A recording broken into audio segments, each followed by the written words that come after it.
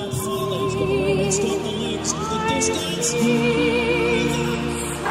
chasing. He's got Pocock at speed. This is Bowden Barrett. Control this. And the cup is his. Digs like a demented mole there. Mertens. Dunning. Looking for a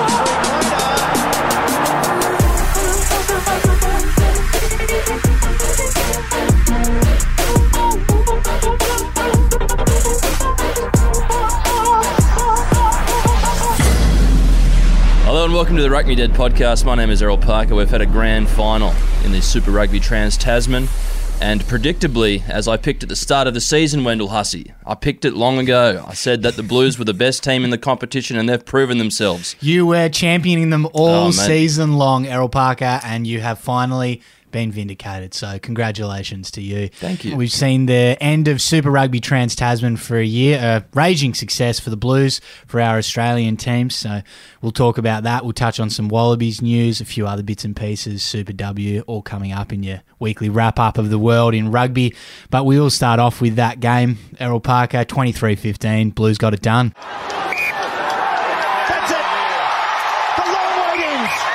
After 18 years, the Blues have a trophy to put in the cabinet. An absolute ball terror of a game, Wendell. Look, it just had everything, didn't it? I mean, it had all the hallmarks of two great Kiwi teams going at it, and look, it was a very physical contest, a lot of tries, a lot of points scored. At halftime, I thought it could be anyone's game, but the Blues, they just proved themselves to be, time and time again. They've got the strongest backline. They're just absolutely relentless. They were rolling on. That big forward pack of theirs got it done. It was a real Northern Hemisphere game of footy, really. I mean, as much as we always talk about the Kiwi flair and the way they play the game, the running rugby, the offloads, all that sort of stuff, I think there was 7 penalty goals, maybe 8 penalty goals in that game, and only a couple of tries. So, I mean, it was still an entertaining game for what it was. But yeah. Well, you know what they say, mate. Kicks win games. That's what they say in England. I mean, just look how those cowards won that game in 2003. with the worst kick of all. With the boot. Absolutely. Good to see Harry Palmer, the fly half / centre who got dropped earlier in the season, come out for the Blues there and nail a couple of crucial kicks. And that's what they do, the Kiwis. They nail crucial kicks to win games. So good on them. I think it was a fitting end, really. Look, I am disappointed, though, for Aaron Smith. He did provide a solid platform for his team all season, and, being one of the old heads of the team, he's always been a bit of a Super Rugby bridesmaid. He's come close again, hasn't got it. So, my heart does go out to people like, Aaron, Ben, not Ben Hunt, fucking Mitch Hunt. I'll tell you who had a shocking kicking game on the weekend was Ben Hunt of dropping a rugby league premiership fame. It was a good way to wrap it up because everyone in New Zealand is calling this Super Rugby Trans-Tasman title one with an asterisk for the Blues. They're saying that, look, good on the Blues for winning some silverware, and they were going off. They were going berserk at full time, going berserk in the sheds. Blues social media has been posting relentlessly, like on the hour, just huge celebratory pics. But everyone else down south of Auckland seems to be saying, like, yeah, good on you, enjoy it. Wasn't a real season, which I kind of agree with them. I think it will be unlikely that this Blues team will go down in history as being one of the greatest, provincial Kiwi teams of all time. No, absolutely not. Given the fact that they didn't play the Crusaders, who are the greatest provincial team in world rugby, in the final in something like this. And this competition is probably going to be, a one-off. I mean, hopefully next year these governments wake up to themselves and they open the borders and they just, let things go back to normal once, most of us are vaccinated, or, the people in the population who want the vaccination. I mean, there was one thing that'll get those petulant baby boomers vaccinated, and that's swinging the borders and bringing the pangolin's kiss right here. They'll be lining up around the block to get that Astro zucchini, mate, I'll tell you what. Yeah, mate, if we can secure our supply, maybe in 2023, 2024, something like that. Mate, we've got plenty of that death serum, mate. We're jab. Get it jabbed in, and then we can go over there and watch some Trans-Tasman footy. Yeah, we can go over to the World Cup in 2023. We can all, get our gold berets, gold fucking scarves, whatever they fucking do. And wear those bloody skin-tight Wallabies jerseys now that make every fucking private schoolboy banker bloke looked like a fucking piece of Play-Doh wrapped up in fucking Glad wrap.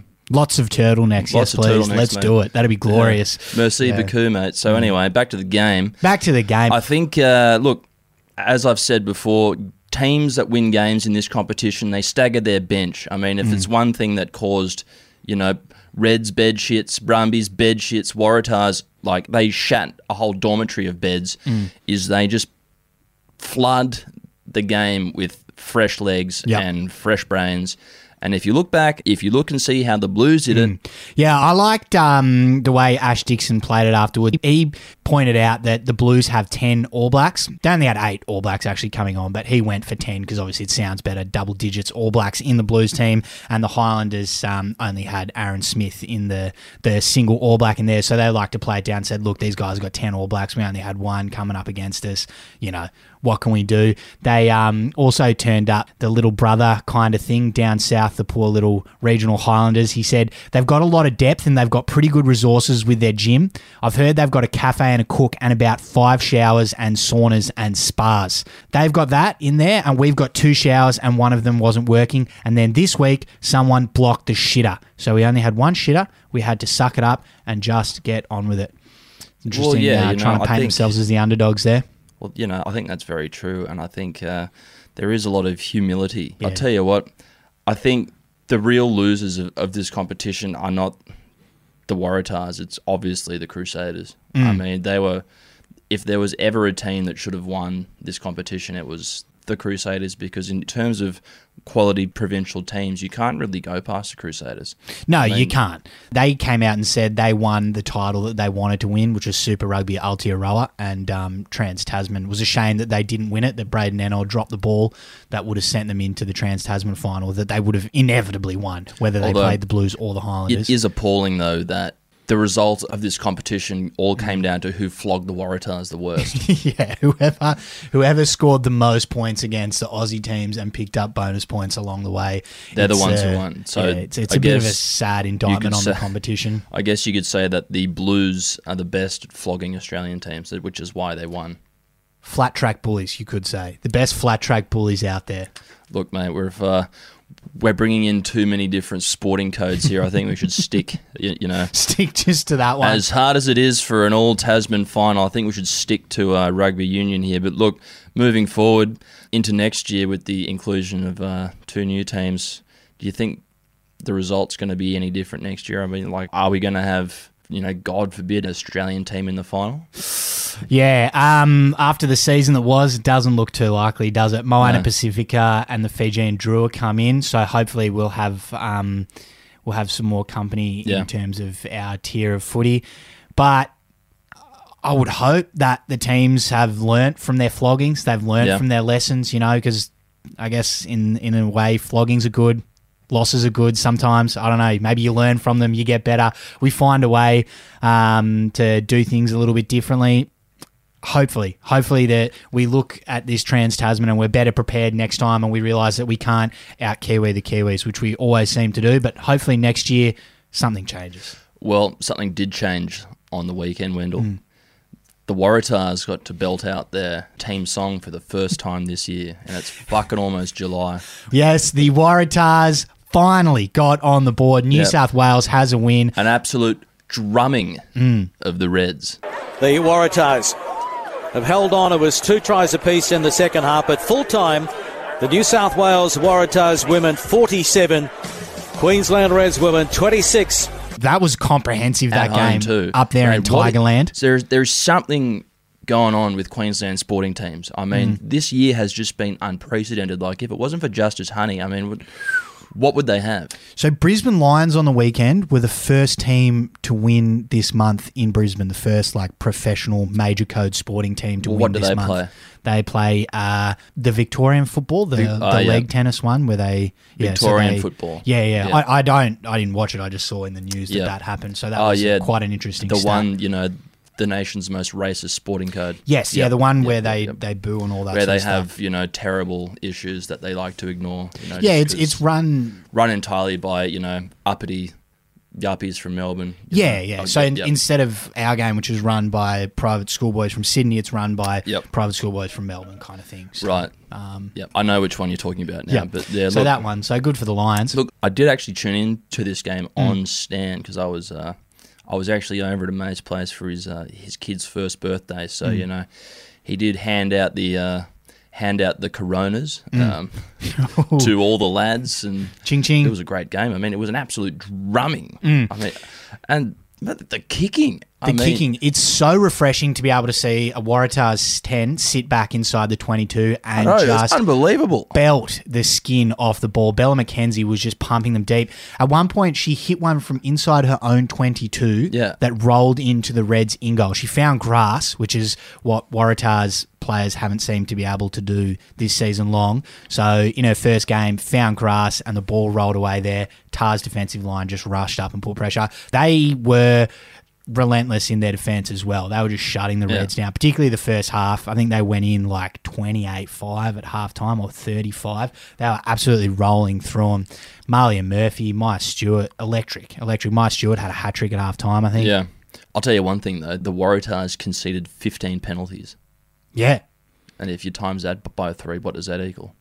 45. That's a lot of points. Yeah. This could have been a 100-point ball game. Could have been huge, but it was there was over 200 rucks. So I guess first game of the season, everyone's, scrimmaging skills are a bit unrefined. Things will only get better moving on. And your Brumbies had a win on the weekend as well, Errol. And it'll be the Brumbies taking the win, grabbing the bonus point as they make their way into this competition. That was great to see because while the Brums did have a very successful domestic season, probably wasn't a season to remember, in terms of the Trans-Tasman competitions. But look, a win's a win. The Brumbies always get at least one win. Yep. So looking forward to next week. I mean... Yeah, a win is a win. They got it done over the Rebels. Bit of a fuck-up before kickoff. Yep. Rebels jerseys didn't arrive. Yep. They were playing in some weird kind of like East-looking kit. I'm not really sure. Yep. I don't know what that was. And they all looked like they weren't actually, cut for women. Like there were a lot of them, like big jerseys. They were wearing capes. Yeah, they were huge jerseys. And they said credit to the Brumbies for lending them some jerseys to play in. But that's pretty unfortunate. It is a bed shit that only the Super Rugby organisation, Rugby Australia in general, It isn't a rugby fixture unless something goes wrong. I mean, there is always something that goes wrong. Yeah, not getting the kit to the game's pretty bad. I can imagine they're blaming the airline, though. They're saying the airline, because they flew up there that day. They're saying the airline lost their baggage. Always someone else's fault, mate. Yeah, it's frustrating. Hopefully we can get the jerseys up there to Coffs Harbour in time for the next round. For the Magic round up there at the International Stadium in Coffs. And spoke about this last week. Looking forward to seeing the Force kick off against the Presidents 15, which is a good idea. It's a group of players who aren't in the other squads come together as a team, get some more opportunities, get some more players playing top-level footy ahead of the World Cup, which has been pushed back to next year, which is good to see. But after the first couple of games there, Tars looking hot favourites to take out their 4th straight title, I reckon. Well, mate, hopefully they can show the boys how it's done. And we need a more competitive competition here. And as long as the Waratahs are in the Super Rugby competition, it will not be competitive. Which brings me to my next point of order about those Waratahs is they made a $3.5 million profit this year. Yeah, apparently the organisation, What have they got pokies in the fucking clubhouse now or something?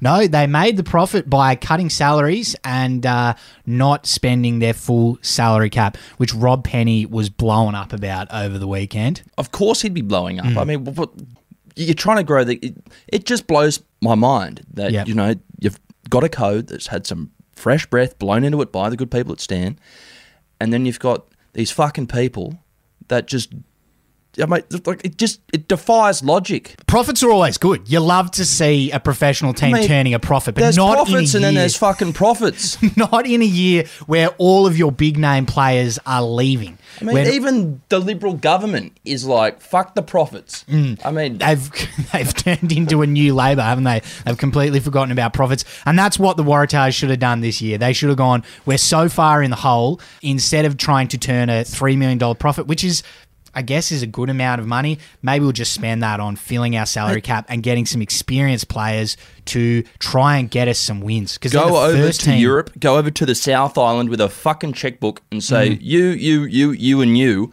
come and play. Yeah. Come and get the fans back in the stadiums, because that's what's going to fucking grow this game in New South Wales. They might as well just give that centre of excellence to the fucking Swans. I mean, what's the fucking point? Yeah, it's a real head scratcher. I'm a bit with Rob Penny on this one. I don't understand how they didn't spend the money to fill their salary cap and try and be competitive. It's just absurd. Yeah, it's very confusing. Very confusing. Anyway, just Waratahs things. Now, the Wallabies boys are up in camp on the Sunshine Coast. Lots of photos coming through. They look like they're ripping in, training hard. Really loving that brown kind of, I'm not sure what colour it is, Cadbury kit that the boys are in, but apparently they're training hard. Everyone looks like they're having fun up there. Having fun when you're playing sport is the foundation of sport. I mean, if you're not having fun in the Wallabies training camp, then you should be going back to the Commonwealth Bank or the NAB or whichever bank, you've got an in at. Yep, whatever financial institution will take you, get out of there.